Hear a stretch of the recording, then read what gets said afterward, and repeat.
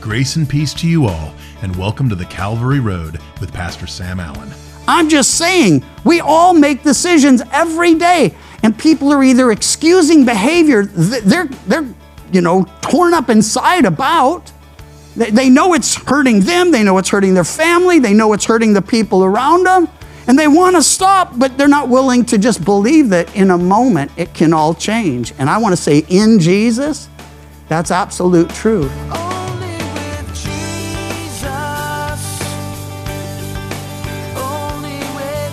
Today we have part 2 of Your Master Passion. As we go through this study, ask yourself what your master passions are and do they hinder your walk with the Lord? And know this, we can do all things through Christ who strengthens us, no matter how big they are. Jesus can replace those desires for ones that please Him. You just have to want it. Let's listen in. Then Peter began to say, and you gotta love him, see, we've left all and followed you. He doesn't follow with the words, what's in it for us? Because those are implied in his statement. Look, Lord, we've left all and followed you. Do you know that was absolutely true? They were fishermen, 4 of them, at least 4 of them. And he said, come and follow me. And they left their nets, they left their business, they left the family, and they followed after Jesus. I've noticed over the years that God speaks to a lot of people. Not all of them are young, but a lot of them, at least from here, have been young. He spoke to Summer Root, and she went off to Ethiopia and served there. Before she left, she sold everything she had. She gave most of the money away. I hadn't seen that before. Usually people sell everything, and then they use that to help travel. But she just wanted to give God all the opportunity and all the glory. So she sells everything and gives it all away. She actually did what this guy was supposed to do, gave it all to the poor. Pastor Jacob, he was very young. He went to Africa, served in Kenya for a while, went there empty and came back full. Went single, brought back a wife and child, and been with us the last few years again. Pastor Jacob and his lovely wife, Lisa, they went over to Kenya. They've been serving there. He shared here a couple weeks back and the week before. And so anyway, I noticed with all of them, they sell stuff on this side and then they go over there. When they leave Africa, they just give it all away. They don't sell it and give it to the poor. Everyone's poor around them. They just give everything they have away, and then they come back and they trust the Lord to give them some opportunity, some way to provide and serve and minister. So when Peter says, we've left all and followed you, he's telling the truth. And Jesus says, assuredly, I say to you, there is no one who's left house or brothers or sisters or father or mother or wife or children or lands for my sake and the gospel's who shall not receive 100-fold now in this time, houses and brothers and sisters and mothers and children and lands with persecutions, and in the age to come, eternal life. But many who are first will be last, and the last first. There are a couple things not here, and then there's something here that's often backburnered or somehow forgotten in sharing these things. One of the things that stands out to me is he mentions a wife. He mentions those things you might leave: house, brothers, sisters, father, mother, wife, children, lands. And listen, lots of people have done it. Pam and I did that. We left everyone, everything. I had an 11-year career, and I knew I was called to the ministry. We moved from where we were living in SoCal up to Yuba City. That year, Rand McNally said Yuba City was the worst place to live in the whole United States. And I'm like, nah, it can't be that bad. It wasn't. But it was still a serious culture shock, because not only is there no beach in Yuba City, there wasn't anything in Yuba City back then. Now, it's grown, as all cities up here have, but we ended up leapfrogging a year and a half later, and that we will celebrate 35 years this Christmas here at Calvary Chico. And so all that to say this: I know what it is to leave it all behind and to go where you're unknown, and to just trust the Lord to provide and make something happen that only He could make happen. And He's been doing that the whole time and continues to do it. I expect after He brings us back home to Him, He will just continue to pour out His Spirit on this congregation and community and on the world we're touching through all the people who are going out for us. Well, in any case, there are two things that stand out to me in this. And the first is, in the second list, there's no mention of the wife. And he certainly doesn't say wives. Take a look. He said, who shall not receive, verse 30 is where it is, 100-fold, now in this time, houses, brothers, sisters, mothers, children, and lands. By the way, if you're a Christian, and I would assume you are, but let's just say you're not yet, I want to encourage you to take that step, to pray that prayer, to give your life to the one who gave his life for you, to seriously consider.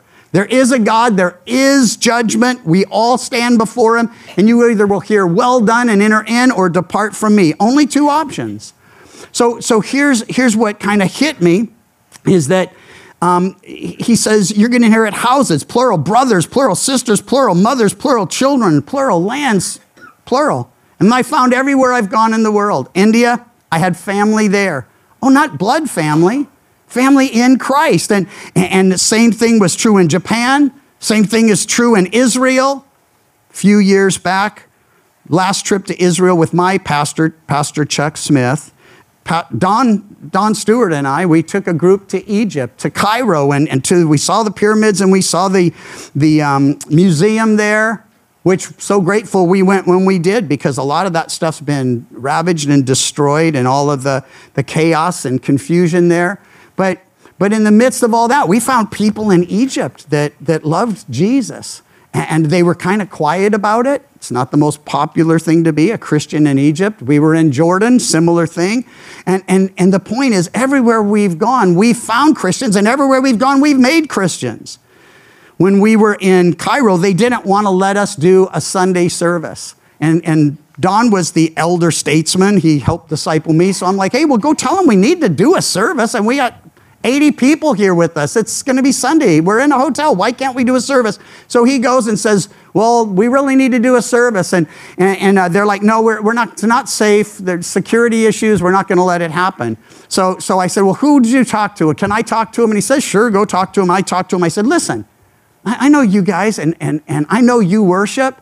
And you worship on Friday and not Sunday. And I said, is there any conceivable way that you would let security concerns or traffic problems or other issues keep you from worshiping your God on the day he set aside for you to worship? And they're like, well, absolutely not. And I said, well, we can't do that either. I said, we brought these people here. They're here because they're Christians, and we're here because the Old Testament, a lot of it happened down here. And we're studying, and we need to celebrate that. So they gave us a room in the hotel. They said, we're going to shut the doors, though, and like try not to invite people type thing. And so we couldn't invite people, but we did have a service, but we didn't have a sound man. So they provided the sound man at the end of the service. As I always do, I gave an invitation to receive Christ. The sound man raised his hand and gave his life to the Lord. So even there, we didn't know any Christians, but we made a brand new baby one. And then we did meet some people after that were Christians. We're able to hook them up. And so the point is, you have family everywhere if you're in Christ Jesus. And that's what this promise is. But there's something else. He doesn't mention wives. Why? Because Christianity is not the religion where you get a whole bunch of wives after you die. This is the one where you have a wife, one man, one woman, one husband, one wife for life. And then when you die, you go to heaven. And so anyway, I think it's important just to say that he's only multiplying those things that'll be pleasing to him. And everywhere we go, we have family. And everywhere we go, he says 100-fold now. And then he says, in the age to come, eternal life. Mark's always about the age to come. He's always looking forward to that day. John's gospel, he's always about now. That's why he says, he who has the Son has life now, presently, and eternally. So Peter began to say, as we saw, we've left all. Jesus says, hey, I'm going to bless you beyond your wildest imagination, multiplying back to you far more than you've ever given up. Verse 32, they're on the road going to Jerusalem. Jesus going before them, and they were amazed. And as they followed, they were afraid. Why were they afraid? Because, well, they were amazed that they were headed to Jerusalem, and afraid because they were headed to Jerusalem, because they knew everyone, not the common people who heard him gladly, not regular people like us who love him and love his word, love to read and love to hear it. But the religious leaders, the political leaders, there was a unity brewing among the elite of Israel that we got to stop this guy. We got to stop this guy. He was a threat to all of them, at least in their minds. Sadly, he was their only hope for forgiveness, for salvation, for life eternal. They were amazed and they were afraid. So he takes them aside, the 12, and began to tell them the things that would happen to him. Listen, in chapter 8, verse 31, chapter 9, verse 31, make a mental note or put your bulletin there or check it out later. Easy to remember, 8:31, 9:31, and here in 10:33, he explains what lies ahead. Each time there's more detail. Each time it's more devastating as the description just gets, filled with, the things that they couldn't imagine happening to him. So he says, we're going up to Jerusalem, verse 33. And the Son of Man will be betrayed to the chief priests and the scribes, and they will condemn him to death and deliver him to the Gentiles. So the religious leaders betrayed, condemned, delivered. The Gentiles, they mock, they scourge, they spit upon him and kill him. They will mock him and scourge him and spit upon him and kill him. But that's not the end of the story. The third day, he will rise again. Important to note, he knows exactly what's going to happen to him. And he's trying to prepare them. That's why he starts out, we're going to go up there. It's not going to go real well. I'm going to be handed over. He always tells them he's going to die. And they always have the same response. We see it here in the second of the three that come to Jesus, James and John. They come seeking position, primacy, prominence, preeminence in our Lord's coming kingdom. Verse 35, James and John, sons of Zebedee, came to him, Teacher, we want you to do for us whatever we ask. It's like when your kids come and say, hey, can we have something? And you're like, what do you want? And say, well, we can't tell you. We want to know if we can have it first. That's what they're doing. They're saying, will you give us whatever we want? And he said, what do you want me to do for you? They said to him, grant that we may sit one on your right hand, the other on your left in your glory. And Jesus says, you do not know what you ask. You don't know what you're saying. Are you able to drink the cup that I drink and be baptized with the baptism that I am baptized with? Now, we're not all wired the same, but if I were standing before the Lord and he asked me those questions, I'd say, well, could you clarify the cup and the baptism for me? I know about John's, I know about yours, but what's this new one that I don't know about? He's talking about the cup of his suffering. He's talking about the baptism of his rejection and their hatred and their brutality and his cross. And he's saying, can you handle all that? They ask no questions, because they're just so laser focused on their goal. They just say, we are able. And Jesus says to them, you will indeed drink the cup that I drink. With the baptism I am baptized, you will be baptized. But to sit on my right hand and on my left hand is not mine to give, but it is for those for whom it is prepared. It's like they're like, we want this more than anything. Their master passion was position in the coming kingdom. And he said, well, how about a cup and a baptism? And they're like, okay, yeah, we'll do that. And then he's like, okay, well, I can promise you those. The other part, that's not really for me to give. That's the Father's, that's his thing. And so they get what they don't even know is coming. And by the way, James will be martyred. He dies by Herod. Herod takes him out, one of the Herods, I believe it's Herod Agrippa, with the sword. Wuest in his word study says he was beheaded. I couldn't confirm that from anything else. But they can stab you with the sword. They can chop you up. They can behead you. He's saying beheaded doesn't really matter to me, and it shouldn't matter to you. And it doesn't even matter to James, because the moment he breathed his last, he had the experience Paul would later talk about, absent from the body, present with the Lord. He looks in their eyes. They take his life. Next thing he knows, he's looking in the eyes of Jesus. Well, they're kind of upset at all of this, as you can imagine. Oh, John, exiled to Patmos, this desolate penal colony, sort of this island in the middle of nowhere. And but Jesus shows up and speaks to him, and that's where he gets the book of Revelation. So for him, all this, it leads to his explanation. Now, when the 10 heard it, verse 41, they began to be greatly displeased with James and John. I like words like that, greatly displeased. They were seriously upset because who are they to ask for those positions? Jesus called them to himself and said, you know that those who were considered rulers over the Gentiles lord it over them, and their great ones exercise authority over them. 2,000 years ago, this is written, and I've noticed men in society are still the same. The rulers rule, and the great ones, they exercise authority. Well, it shall not be so among you. He couldn't be clearer. They're not the model. I'm the model. You're not to follow them. You're not to define greatness the way they do. The greatest isn't the one who has the most servants. The greatest is the one who serves the most. And he's the ultimate prototype and example of such things. He says, it shall not be so among you, but whoever desires to be great among you shall be your servant. I mentioned it when we looked ahead to this passage a couple weeks ago. He's not saying, here's your punishment for wanting to be great. He's saying, here's the path to greatness. It's a far different thing. He's saying, you want to be number one? I'm cool with that. You want to be first? I'm cool with that. Just be first to serve. Be the number one servant. Be the servant of all. For even the Son of Man did not come to be served, but to serve and give his life a ransom for many. Jesus sets the example. He redefines greatness for them. He exhorts them to serve and suffer as he did.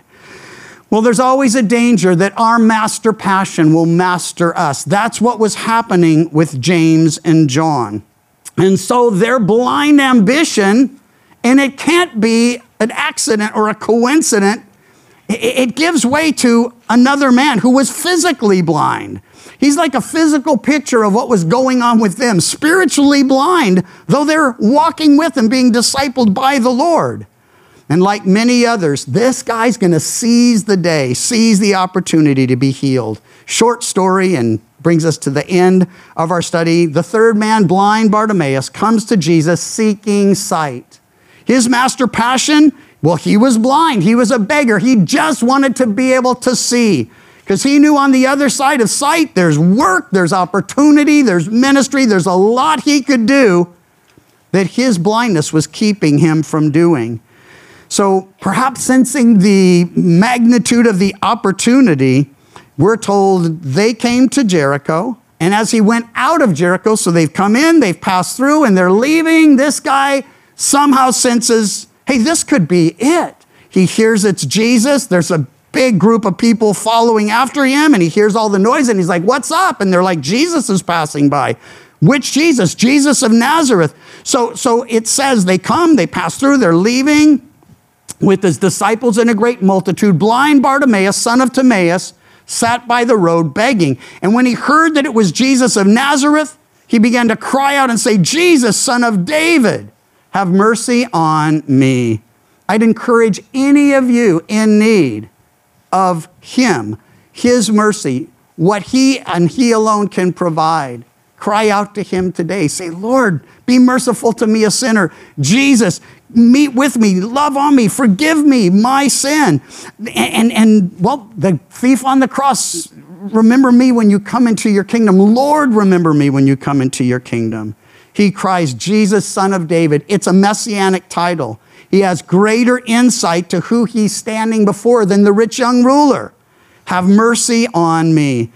And many warned him to be quiet. I'm reminded faith in Jesus is always tested. It never goes unopposed.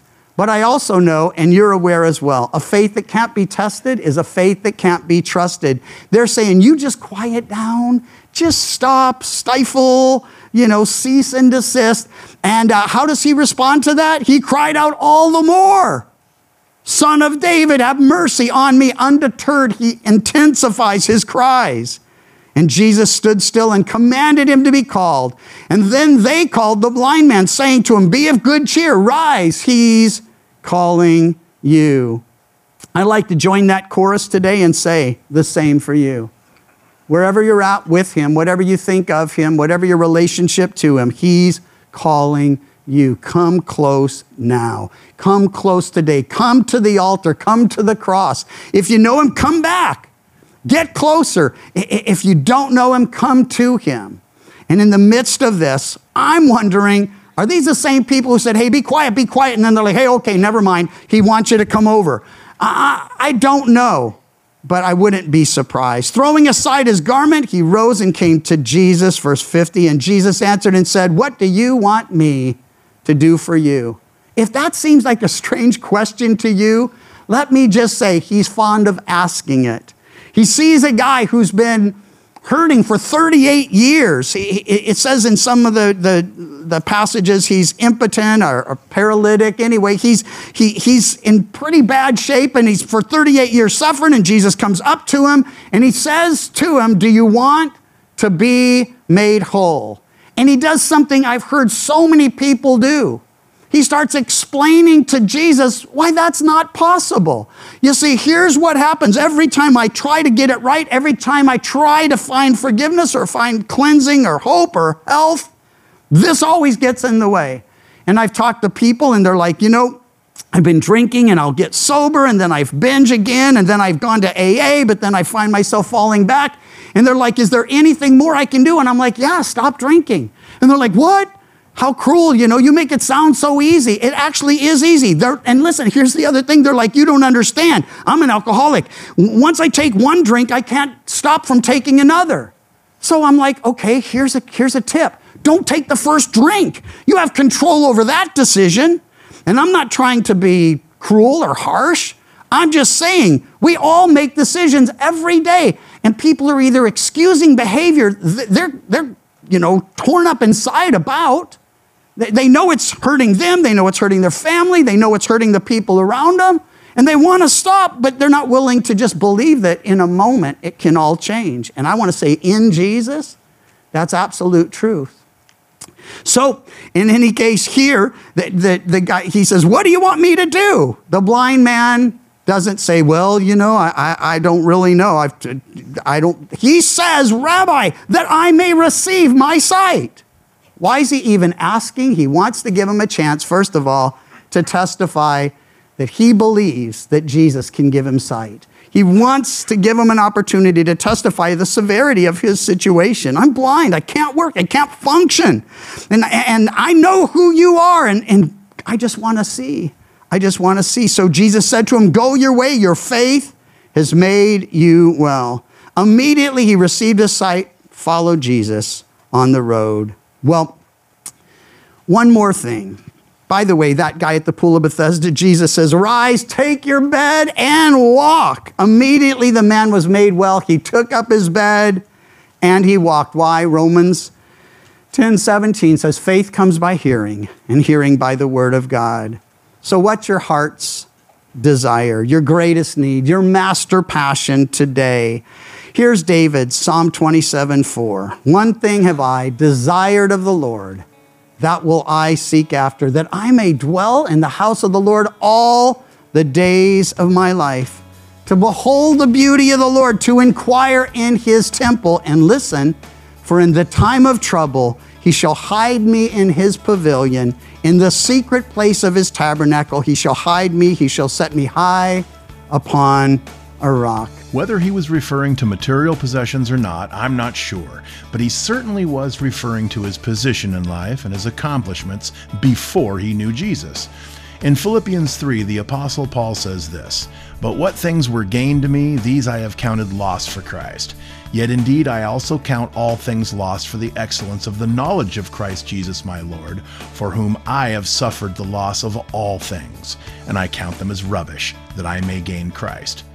Job security, financial security, social position, for many of us, these may be the last to go. We were able to set aside attributes and attitudes and behaviors and desires that were contradictory to the life of a Christian. But as we grow to know Christ better, even the most difficult things to set aside will become rubbish to us. This comforts me greatly. The Calvary Road is a ministry of Calvary Chapel Chico, and you can visit our website, ccchico.com, or download the CC Chico app to contact us and listen to other studies from Pastor Sam. You can also listen to The Calvary Road as a daily podcast by visiting thecalvaryroad.com. We'd love to hear from you, and until next time, may you find grace and peace as your journey takes you down the Calvary Road. And your grace